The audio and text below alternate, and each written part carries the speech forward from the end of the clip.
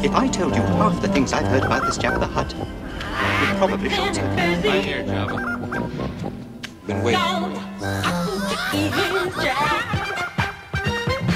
Hello, and you are very welcome to episode 6 of Blabba the Hutt 2.0. Illustrious Jabba bids you welcome and will gladly pay you the reward of 25,000. So the only thing that you can tell me is that I will find Jabba at Jabba's palace. I'm your host, Kate, and we're here with Gary O'Toole once again. Hello, Kate. Say hi, Gary. Hi, Gary. So this is just a little kind of mini episode. We decided we want to put the Dublin Comic Con stuff out there. So just real quick, how was Dublin Comic Con for you, Gary? Dublin Comic Con was great. Not very Star Wars heavy, aside from the costumes and a lot of the art that was there, which, you know, heavily featured for ourselves, as we always make known that we are big art collectors on the show and we like to promote Star Wars art and artists whenever we get a chance, and we actually got to do some pretty cool stuff this at Dublin Comic Con. So we got to have our interview with Solly Muhammad. He went down an absolute treat at Dublin Comic Con. Nice. Yeah, cool. And I think people got a look at the Stormtrooper portrait which I got from him. So was it like an actual portrait of you in your Stormtrooper costume? No, it was just an actual Star Wars piece that he did. That would have been awesome. But it is beautiful. His artwork really and truly went down a treat at Dublin Comic Con. I mean, you've seen the pictures, Kate. His style is just very, very unique. Yeah, that's really cool.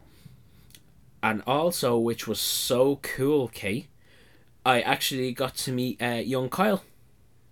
Oh, nice. Yeah, I got to meet him and his family. They are absolutely incredible. They are such a good bunch, and Kyle actually got to meet and chat to Solly as well, and I think he picked up a couple of little bits of artwork from Solly. Amazing. But I think Kyle was just more interested in going around looking at Solly's art as well. It was fantastic. That's so cool. And I really and truly can't say it enough that Solly Muhammad and the wonderful Fatima who was helping him out, they are just amazing people.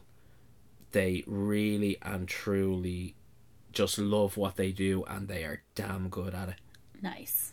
And I know we're sort of stepping outside the Star Wars realm, but at Dublin Comic Con we were lucky enough to have Lou Ferrigno there as one of the guests. Hulk. And Solly had this amazing Lou Ferrigno art piece, which I just shared online, you know, because I seen it and said, you know, if anybody is looking for something to be signed by Lou Ferrigno, there's an amazing artist here that has it well. There were a lot of signatures on Solly's artwork leaving the convention that day. Nice. That's amazing. It was, and it was great to see Kyle and, you know, talk to his family about what he does and have a look at his art. He's constantly drawing and learning, and awesome.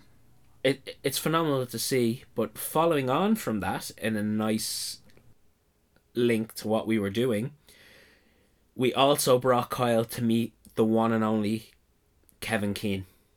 Awesome. So how did that go? That for me was just the icing on the cake. I mean, anyone in Ireland knows Kevin Keane is one of the most incredible artists that we have. His work is amazing. The stuff he does is just on another planet. Every time I see something new, I'm just like, this guy is amazing. And it was so cool to see Kyle and him chatting away solely about art. I mean, I'm not an artist. I can draw a sheep. That's about it.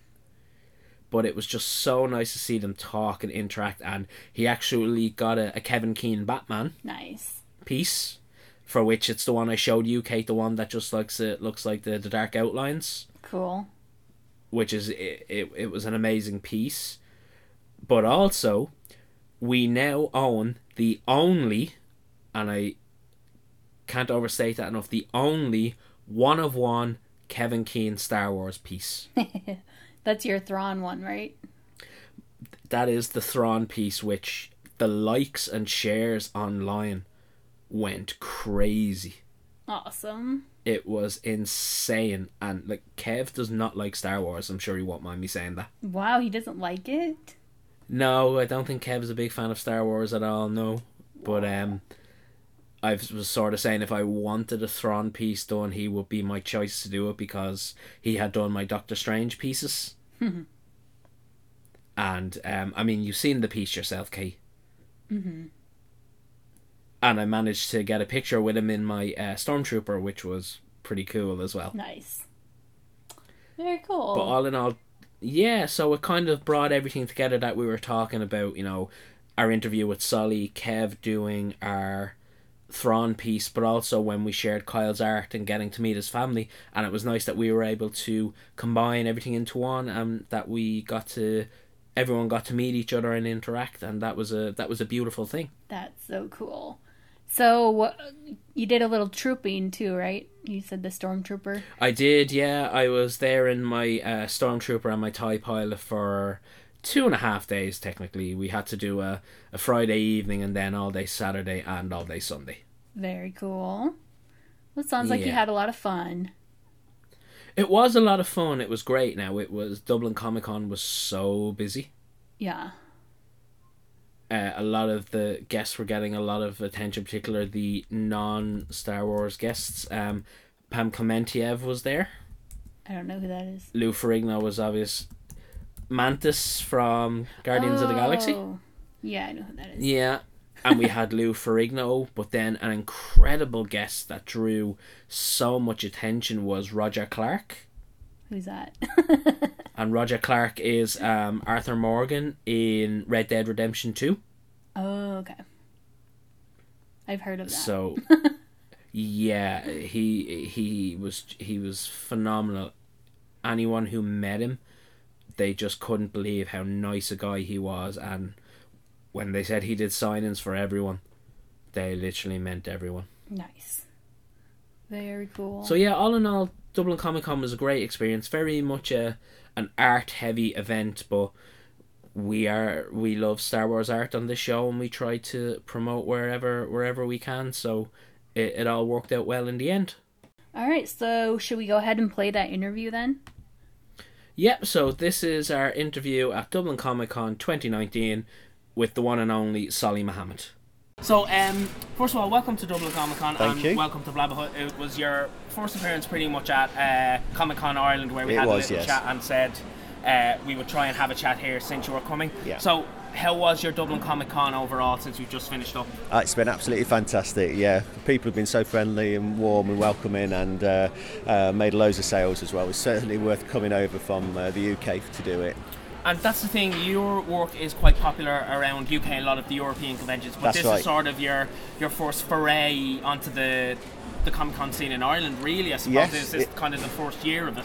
Yes, the first year, yes, absolutely. The first time I've done the Ireland one, and heard a lot of good things about this particular show, so I really wanted to give it a go. Well, I did tell you at Comic-Con Ireland, you wouldn't know what to expect. But in terms of it, your art is quite unique in the sense that you cover a lot of genres, but particular speciality of yours seems to be the vehicles from different franchises going head to head in a race. So how did that come about?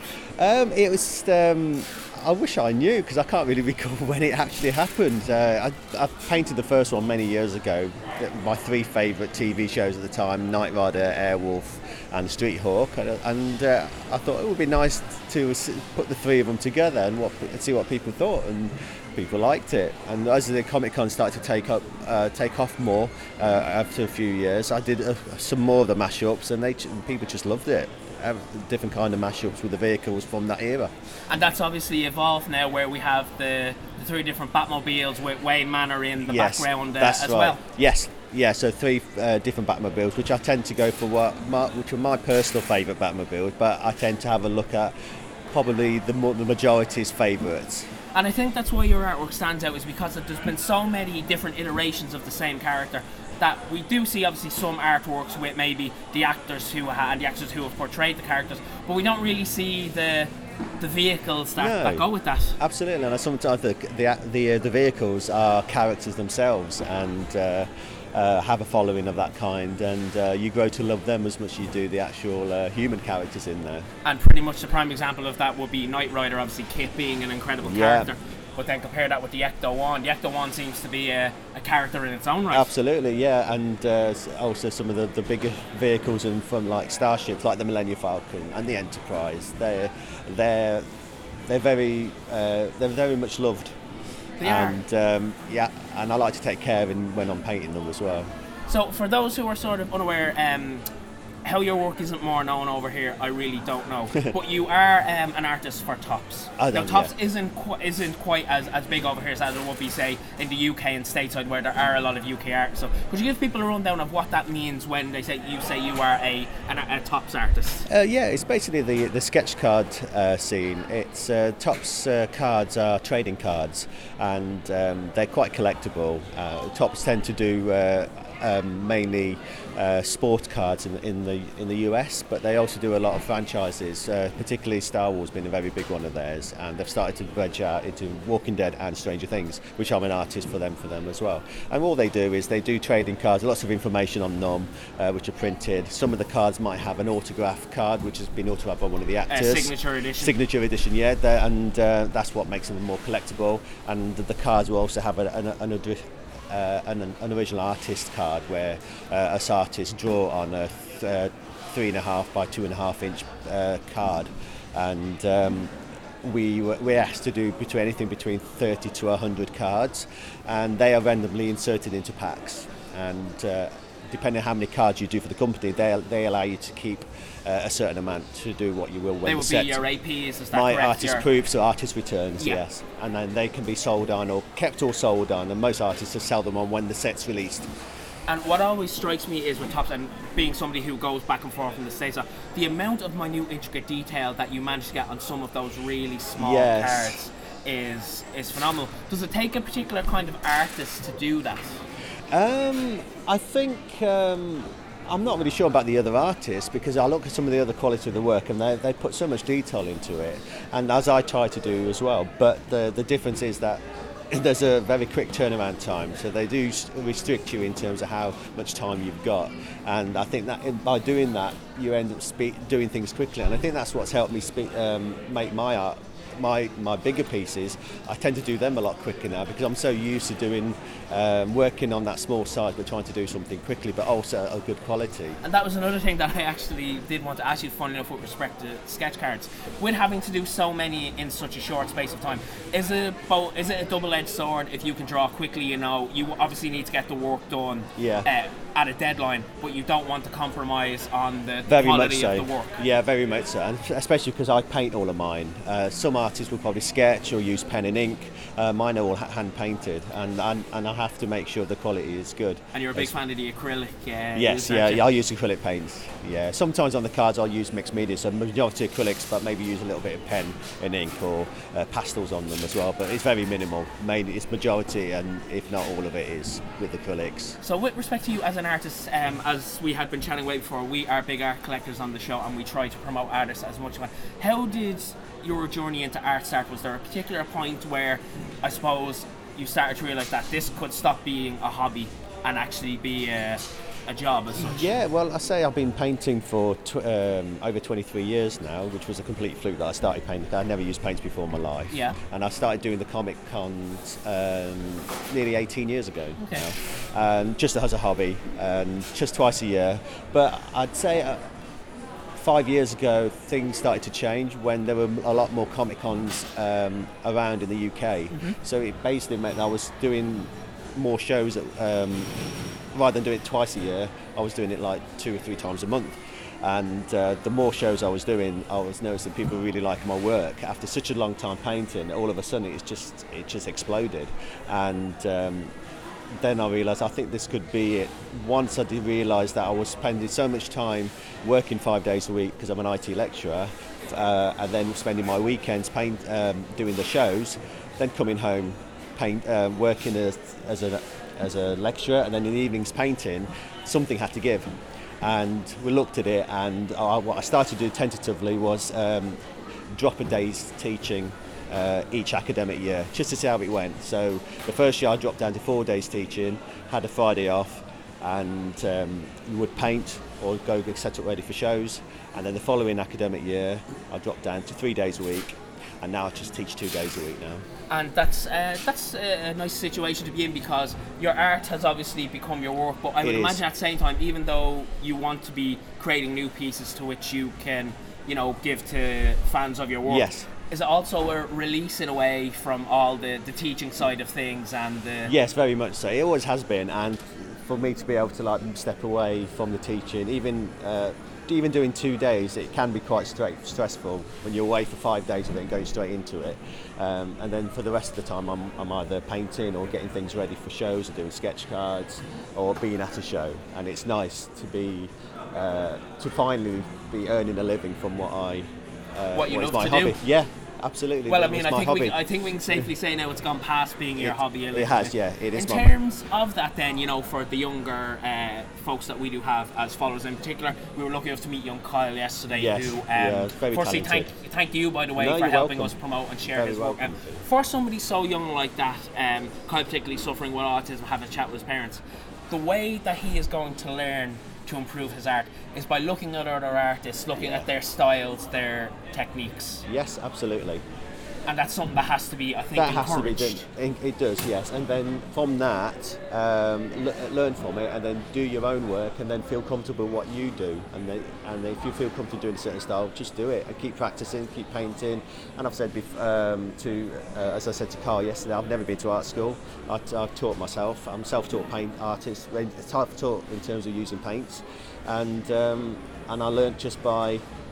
Early 90s there wasn't no YouTube or much in terms of the internet, so I used to, if I wasn't sure on anything, I used to go to a library to learn how to mix colours to create a sky or cloud effect, and then from that I'll take it on board and then do my own.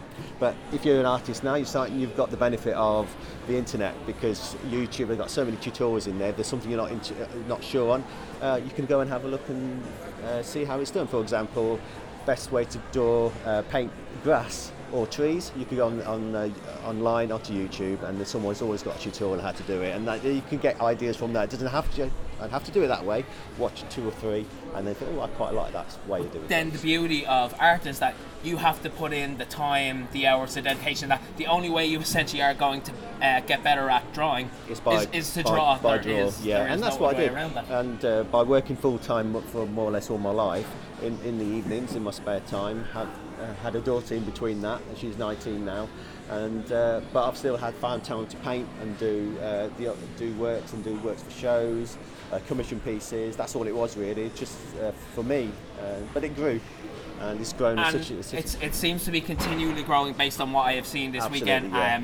We did tell a lot of people through the podcast that you were coming, and there was great reaction. And I think what we saw today, the proof was in the pudding. Absolutely. But I think 100%. one thing that strikes me about you is that you have a very wide-ranging portfolio. I do. In that there seems to be no fandom that you haven't got access to in terms of something that you would like to try and something that you would like to do. Except for Lord of the Rings, because I'm not a big fan. But in terms of that though, how would you describe your style? Like, what would signify a Salih Muhammad piece? What would go into that? Realism, trying to make it look real, and my subject is quite dark as in it can be dark as in colour, but also I try to tell a story as well. I try to paint something that perhaps hasn't been done before, or tell a story or something that you may have seen you never saw on screen, but you could imagine it happened. And into the mindset of you then, are you somebody who, can you see the picture right away, or are you somebody who has to do maybe writing down multiple ideas or key points that you want to hit within a piece? Sometimes an idea will come to me and I think, that would make a really good painting. Then from there I'll look for reference material to help me in terms to work from. Other times I have an idea of a painting and half of it's there, but sometimes I have to let it fester and ferment in my head, and it could take days, weeks or months before I finally got it, and I think, I still don't know, and I'll go away from it, and then something will remind me, and I think, oh yes, I want to do something like that, and eventually it would just grow in my head, and then I say, right, I know what I want to do it. I'll lock it down. I want And to you paint. finally have to translate it down onto paper. And then literally I'll then go and say, right, I need to find my reference material to start working on that, and then paint from and sketch out. And finally, before we let you go again, thank you so much for taking You're time. very welcome. We've really wanted you for a No, while. it's been a pleasure. We do have a fair few pieces of artworks out, and I hope this will not be the last time we see you at any of the cons in Ireland. Wife and I have decided we're definitely coming back. We're definitely going to come back for the August one next year, 2020, but we are for sure coming back in March. There are going to be others. So finally, just with respect to you, would you like to tell the people where they can find you on social media? Yeah, and sure. Things like that? My website is www.sm-artworks.co.uk. You can also find me on Twitter, Instagram and Facebook. Just do a search for SM-Artworks and you'll find me. You'll recognise there'll be a little drawing of mine as a profile picture somewhere. Solly, thank you so much for thank talking you. to us. You're very welcome. See And you safe again. home. Thank you. Bye-bye. All right, so that is pretty much it for our Dublin Comic Con episode. Unless, do you have anything else you want to say, Gary? No, I just think an enormous shout out to Kevin Keane and Saleh Mohammed for everything that they did this weekend. I mean, they really are not just phenomenally talented artists, but they are great human beings. Aw. Awesome. Very cool. So it was super fun hearing you talk about that. So I don't know when our next con is. Do you have any cons planned for the future? There are a couple of events coming up with 501st and Emerald Garrison, so I'll know more when I'm back off my holidays, basically. Nice. I'm hoping there'll be another Ace Comic Con in Phoenix. Maybe it was in January, I think, last year or this year. So I'm waiting to hear about that. So that was a really fun con. So I'm hoping I can go to that one again. But Awesome. yeah, we'll as always, like, stay tuned for updates at what cons we'll be at and that kind of thing. So you can find us online at Blob of the Hut. That's our Twitter and Instagram, and then just search for it in Facebook. And you can follow us. I am Kamadou at KAMIDUU, and you can follow Gary. What's your handle, Gary? I am @PloCool, @PLO_KOOL. Awesome. We'd love to hear from you guys. Oh, and don't forget, on Anchor, where our podcast is hosted, you can leave an actual voice message. So we're still waiting to hear from you guys, so we would love that. All right. So until next time, may the force be with you.